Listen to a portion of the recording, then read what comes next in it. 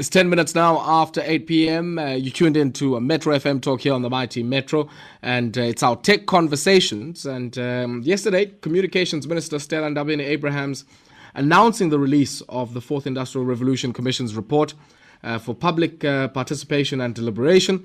And this comes after a cabinet last month approved the report, which was handed to the president in August. And the report identifies 8 key priorities that are an important part of, the technological landscape that the country should be focusing on, both for the government and also for the private sector as well as civil society. I'm joined now on the line by Deputy Chair of the Presidential Commission on the Fourth Industrial Revolution and UJ's Vice-Chancellor and Principal, Professor Tshilidzi Marwala. Prof, good evening to you and welcome. Good evening and to you and to your listeners. Prof, I guess a good starting point for some of our listeners who might not be familiar with what the Presidential Commission on the 4IR is and some of the work that you do, maybe just explain that briefly before we get to the release of the Commission's report for public engagement and deliberation. Well, the Fourth Industrial Revolution is a technological revolution that is changing all aspects of our lives, whether it is our own identity, whether it is our physical spaces, whether it is also our economy and our industries. So it is changing the world as we know it. And it is important for us as a society to come up with a plan that is going to make sure that we do not become victims of these changes that are going on. One of the things that actually worry us is that we import electronic goods such as phones and so on and so forth. And the reason is because we do not necessarily have the technological know-how to be able to manufacture these things here in South Africa. So the Fourth Industrial Revolution Commission is supposed to position South Africa so that it can be an active participant with regards to all these developments that are happening in the technological space. Yeah.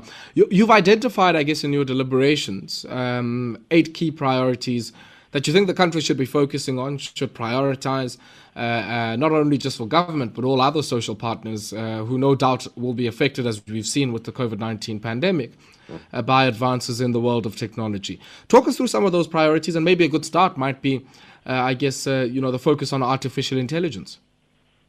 Yeah, absolutely. So, obviously, the first recommendation is on human capacity development, so that our human beings or our people can be able to understand these technologies. The second recommendation is to establish the National Artificial Intelligence Institute that is going to focus on application of artificial intelligence to agriculture, to medicine, to manufacturing, to defense, and so on and so forth. The third recommendation is about reindustrializing our country. The reason why our country has deindustrialized is because we have not invested in the technologies of production. And the technologies of production are actually Fourth Industrial Revolution technology. Then we have issues around data, because without data, your artificial intelligence is not going to be very intelligent. Data is actually the food that this algorithm actually use in order to be able to understand the world and participate into the world. In fact, there is a statement: data is the new oil.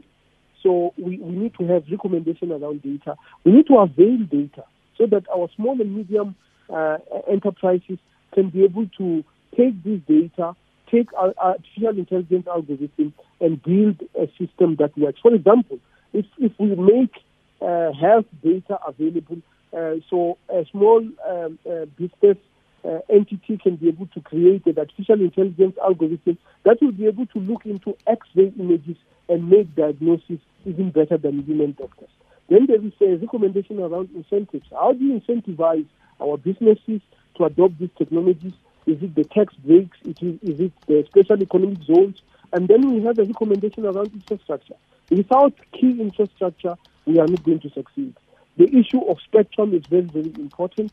The issue of connectivity, the issue of computing infrastructure. You can buy the cloud. Cloud computing is a very popular thing to do now.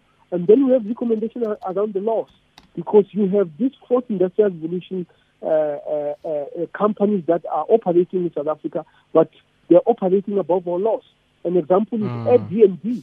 Airbnb operates in South Africa, but because it does not have an office and it operates from the cloud, it does not pay any taxes. So we have to look at all our laws to make sure that they promote investment into fourth industrial revolution. And then the last one is that, Prof. Sure. Yeah. The last I was saying, please go ahead. The last one is really about implementation. We have talked for too long. Now it is the time to implement so that we can deal with the problems of unemployment, inequality, and poverty.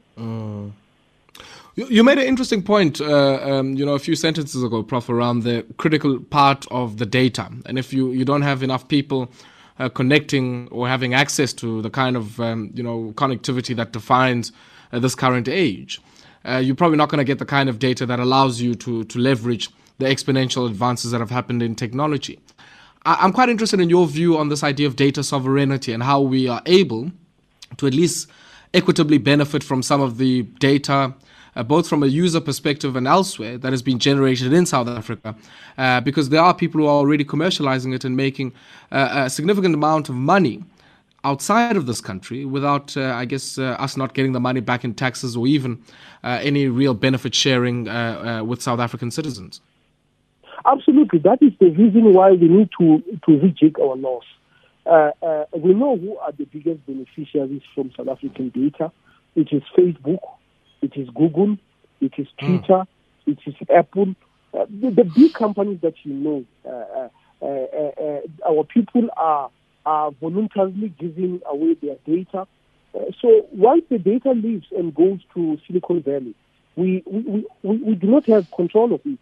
So it is important that before it leaves, we measure how much data it is being extracted, and because it is being extracted for commercial purposes, then we can be able to price it and tax it appropriately. I think that is very, very important.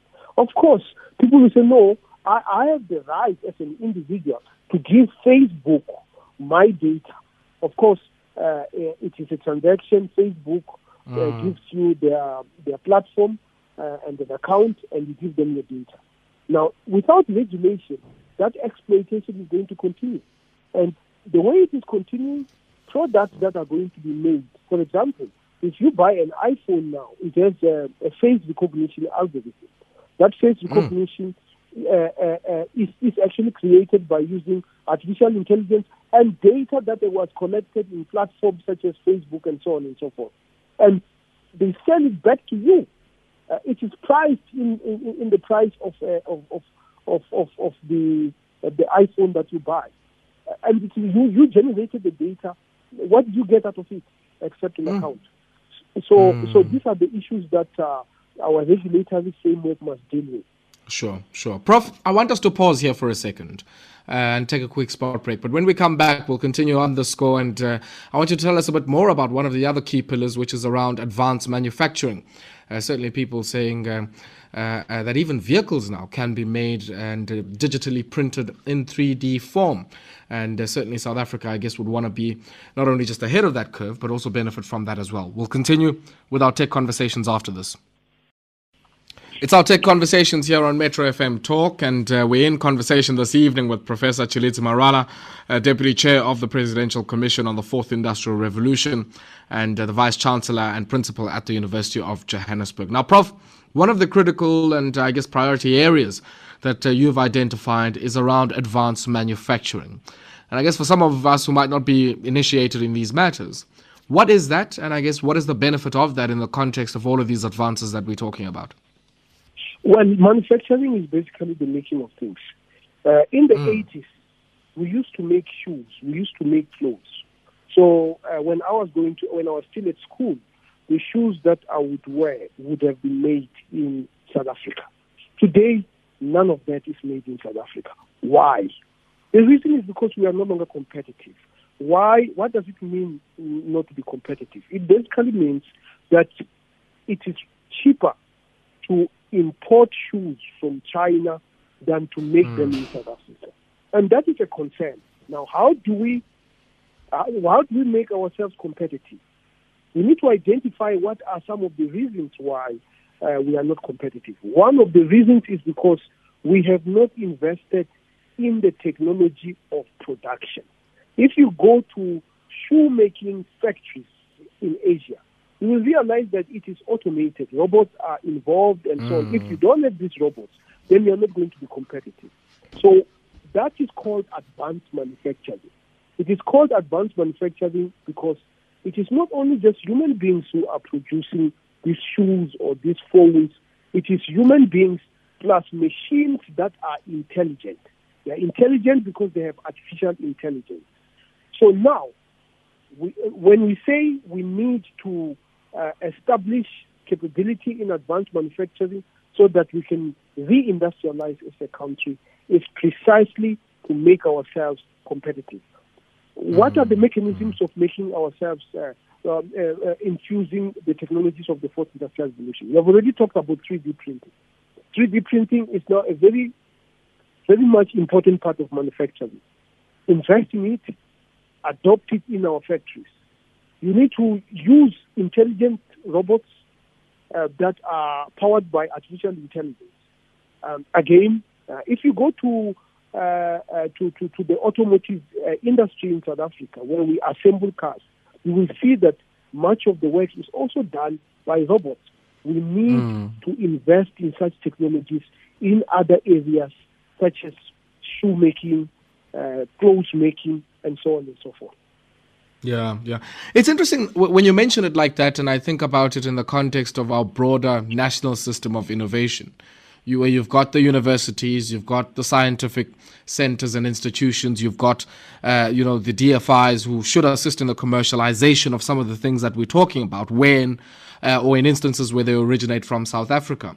One of the things that you've spoken to is that you want the department to be, or the Department of Communications and Digital Technologies, to be embedded within a coordinated approach that ensures that we execute efficiently. What does that look like when you think about the current institutions within that national system of innovation? Well, we have world-class institutions. If you look at some of the work that is being done at the CSIR, it's absolutely world-class. If you look at the work that is being done in some of our universities, it's absolutely world-class. You can just go and check on the registry of patents in the United States how many U.S. patents are being awarded to people in South Africa. You will actually realize that we are producing knowledge. The problem that comes in South Africa is the commercialization stage. While knowledge is produced, how do we scale it up to production? We have not been good at it, even when we have prototypes. Now everybody is talking about an electric car. But we had a Joule, a car, a prototype. But the Joule company actually closed in 2012. And now everybody is talking about electrical cars. We had our own domestic electrical car, fully developed, tested in our roads. But because the market, that commercialization end is very difficult for us. Why is it difficult for us? Some of it is because of venture capital. The fact that our venture capital markets are not they don't take risks as much as venture capitalists in Silicon Valley, for example. That is one of the examples. That is one of the bottleneck. The second bottleneck is the size of our market. Now, if you have a Joule like that car called the Joule, for you to actually recoup your cost that you have invested, you probably will have to sell millions. If you are living in a country like United States with a population of 300 million people, many of whom use cars, then you have the market. If you are living in China with 1.3 billion people, you have the market. If you are living in South Korea, they don't have a domestic market that can sustain that industry. So it is focused on export. They export most of the goods they produce. Here in South Africa, we have only 60 million people. I think Africa is our market. The rest of the African continent, with its almost 1.3 billion people, is our market. It's a difficult market to penetrate because much of north of Limpopo River is actually a cash economy, which basically means you can only buy a car if you have all the money you need to do that. As a result, you limit the number of people you can be able to afford. And I think as we create this market, we have to bear in mind that it is important to put the financial systems into place so that you can be able to exploit the market in its fullness. What becomes the role of the government in that sense? I mean, as you're suggesting there, a market maker, not just in the financial sense of creating the incentives for both those who want to commercialize it and even the end consumer to adopt the product as it comes from South Africa. What becomes the role of the state in that sense? No, I think the state has a great deal of role to play. One of it is actually to regulate the market. We are the only country that basically import and export without any form of a regulatory framework. I mean, if you go to Japan, you will realize that, or United States, agricultural products are limited. You can't just import and export. Certain types of technologies have to be sourced from inside. So the role of government is basically to create an environment that is going to incubate these ideas until they become commercially viable. I think that is very, very important. Secondly, government must be able to open the market, especially the rest of the African market. I don't think a business can be able to open the market on its own. And we know what has happened to companies, South African companies in the rest of the African continent. I understand ShopRite is actually withdrawing from Nigeria. Part of the reason is because the government and businesses are not working together. We know very well that when the President of the United States visits, let's say China, that his delegation is full of people who are there to sell stuff to the Chinese or to the Germans or to the Brazilians. So our entire foreign policy must also be grounded on trade. Foreign policy must facilitate trade. It must understand what is available in South Africa and where can we be able to sell it. And the ambassador there must actually be the chief marketer of the products that come from South Africa. Yeah. Last question, Prof, before I let you go. As the Commission, you've also spoken about reindustrializing the electronics industry as a way of getting us to use, local smartphones, local tablets, and everything else that is produced here, even TV sets. Talk to us about that briefly and how, I guess, that fits into some of the foreign policy, trade policy, and industrial policy links that you've just outlined. Yeah, I mean, look, the electronic revolution is basically the third industrial revolution. It never really caught up in South Africa. Yeah, we did some electronics, but we don't have our own phones. We don't have our own televisions. We tried. In the 70s, apparently, there were South African television sets and so on and so forth. We imported all these things. So what we are saying is that once you import things instead of producing them, you are effectively exporting jobs to wherever you are importing from. So it is time for us to adopt, I call this manufacturing 2030. Okay, maybe I copied it a little bit from the Chinese.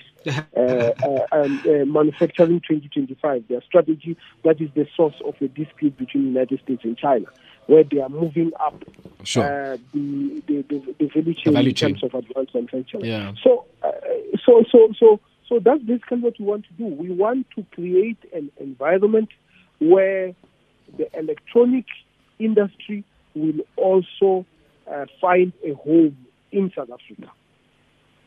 Okay. Prof, we'll have to leave it there. Unfortunately, we have run out of time, but always a pleasure catching up with you.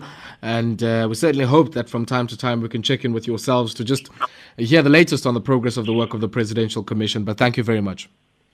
No, thank you very much, Ayabonga, and your listeners. Thank you very much. That there was Professor Tshilidzi Marwala. He is the Vice-Chancellor and Principal at the University of Johannesburg and also Deputy Chair of the Presidential Commission on the Fourth Industrial Revolution.